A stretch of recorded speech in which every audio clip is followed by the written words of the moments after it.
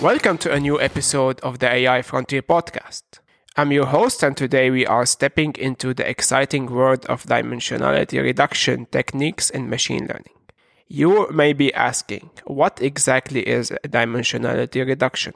It's a process used in machine learning and data analysis to reduce the number of random variables under consideration by obtaining a set of principal variables. By reducing the dimensions of your feature space, you have fewer relationships between variables to consider, and you are less likely to overfit your model. Dimensionality reduction is crucial to making our machine learning models both manageable and interpretable, making it an important topic for all of us venturing out on the AI frontier. In today's episode, we will be discussing several techniques ranging from principal component analysis, or PCA, linear discriminant analysis, LDA, to TSNE and autoencoders. So buckle up and let's get started.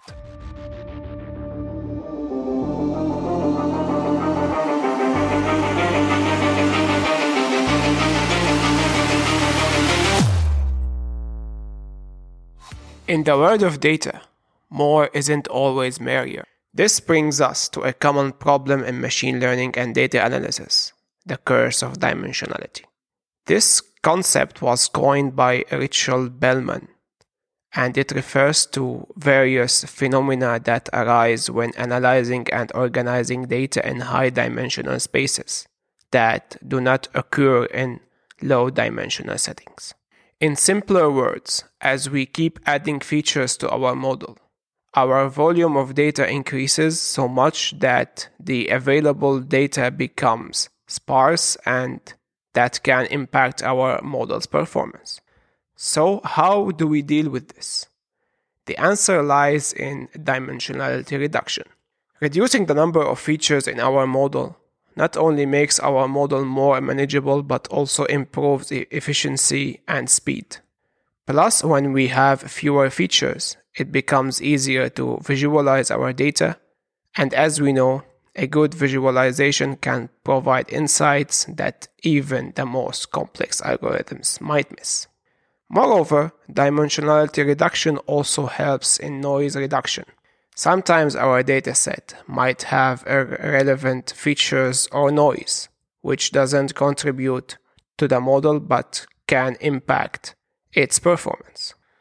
By reducing the dimensionality, we can focus on the features that matter and improve the accuracy of our models.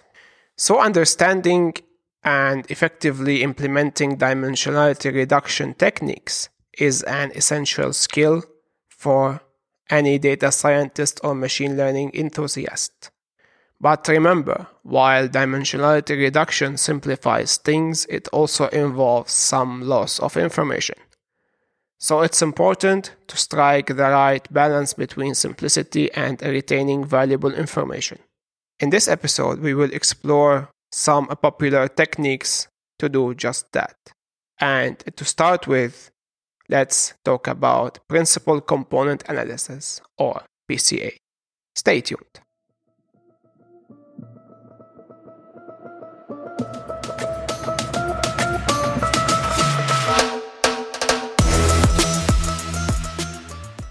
Let's start our deep dive into dimensionality reduction techniques with one of the most commonly used techniques, principal component analysis, or PCA. At its core, PCA is about finding the directions or principal components where the variance of the data is maximized.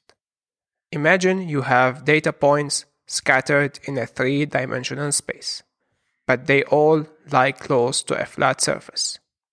PCA helps you find that surface and then represents each data point in terms of its coordinates on that surface. This new representation might have fewer dimensions than the original one. Now let's talk about the mathematics behind PCA. You might have heard of terms like eigenvectors and eigenvalues when studying PCA. But what do they actually mean? Eigenvalues and eigenvectors are concepts from linear algebra, used here to find the principal components. Eigenvectors are simply the directions of the axis where we have maximum variance, and the eigenvalues are the magnitudes of these directions. The eigenvector with the highest corresponding eigenvalue is the first principal component. The orthogonal eigenvector with the second highest corresponding eigenvalue is the second principal component, and so on. One critical question when performing PCA is deciding how many principal components to keep. We want to keep as few components as possible, while also retaining as much of the variance in the data as we can.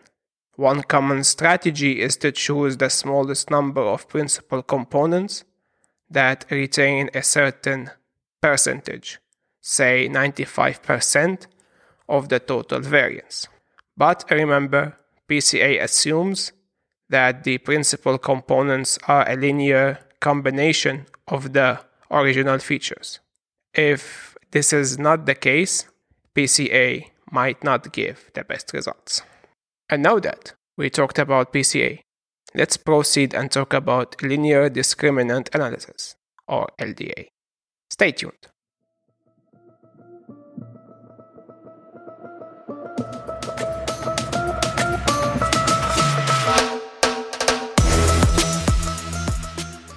Next on our list of dimensionality reduction techniques is linear discriminant analysis, or LDA. Unlike PCA, which doesn't consider the classes or categories of the data, LDA tries to identify that axis which maximizes the separation between multiple classes. You can think of LDA as a method that projects your multidimensional data onto a lesser dimensional space with the criterion that the sum of variance within each category of your data is minimized, and the variance between different categories is maximized. Essentially, LDA transforms our feature space in a way that the class separability is maximized in the new feature space. This is what makes LDA a great tool for pattern classification problems.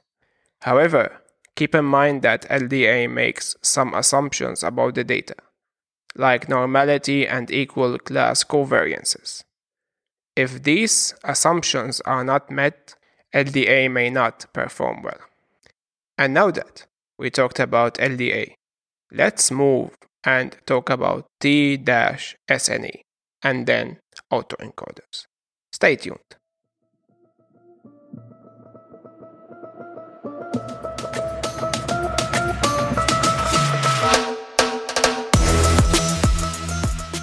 From LDA, let's move to a relatively newer technique known as T-Distributed Stochastic Neighbor Embedding, or T-SNE.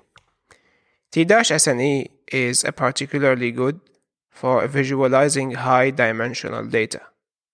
It works by converting similarities between data points into joint probabilities and trying to minimize the Kullback-Leibler divergence between the joint probabilities of the low-dimensional embedding and the high-dimensional data. This results in a map that reveals structure at many different scales, which is a highly valuable asset for the exploration of complex datasets. However, like every technique, T-SNE has its strengths and weaknesses. Its ability to preserve local structures and make clusters appear more separated than they are, which can be misleading. On the other hand, T-SNE's strength in retaining local structures can make it more effective than PCA or LDA in cases where complex, nonlinear relationships exist among your data. Remember, the choice between PCA, LDA, and T-SNE isn't about finding the best technique, but about finding the right tool for the specific task at hand. Now, let's take a leap into the realm of neural networks with autoencoders. Autoencoders are a specific type of neural network architecture designed for dimensionality reduction. They work by creating a network that aims to recreate its input, and by doing so, learns a compressed representation of that input. An autoencoder consists of two main parts: an encoder, which learns a compressed representation of the input data, and a decoder, which learns to reconstruct the original data from this compressed representation. In the middle of this network lies the bottleneck layer, where the dimensionality is the lowest and where we get our compressed representation. By forcing the data through this bottleneck, the network learns to retain only the most significant features, effectively reducing dimensionality. There are many variations of autoencoders, each with their unique properties and uses. For example, denoising autoencoders learn to reconstruct original data from a noised version, making them great at noise reduction. On the other hand, variational autoencoders introduce a probabilistic spin to autoencoders and are often used in generative models. Like the other techniques we have discussed, autoencoders aren't a one-size-fits-all solution, but rather another tool in our machine learning toolkit. So now that we have talked about all of these tools, let's now talk about how to choose the right technique or tool for your task. Stay tuned.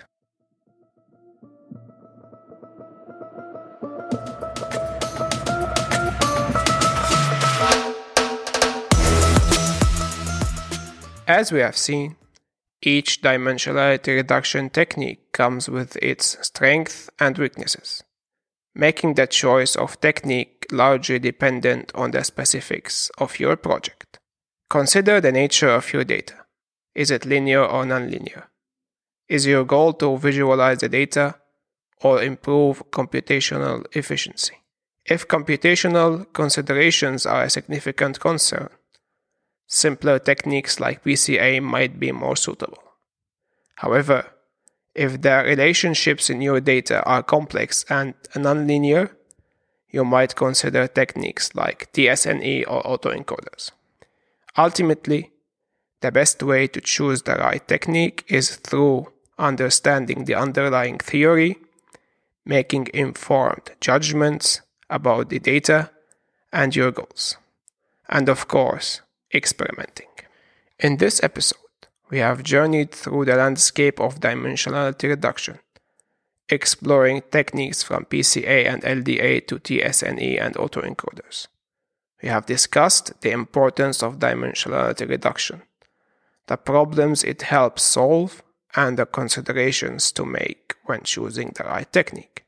Now it's your turn to take these tools and start exploring. Remember, theory becomes truly valuable when put into practice. So I encourage you to apply these techniques in your projects. And as usual, if you would like to share your experience, success, and even your doubts or questions, you can find me on Twitter. My username is Wadiskaf, WADIE_SKAF. Feel free to send me a tweet. I'm always happy to discuss and share my knowledge and experience. Thank you for joining me on this episode of the AI Frontier podcast, and until next time, take care.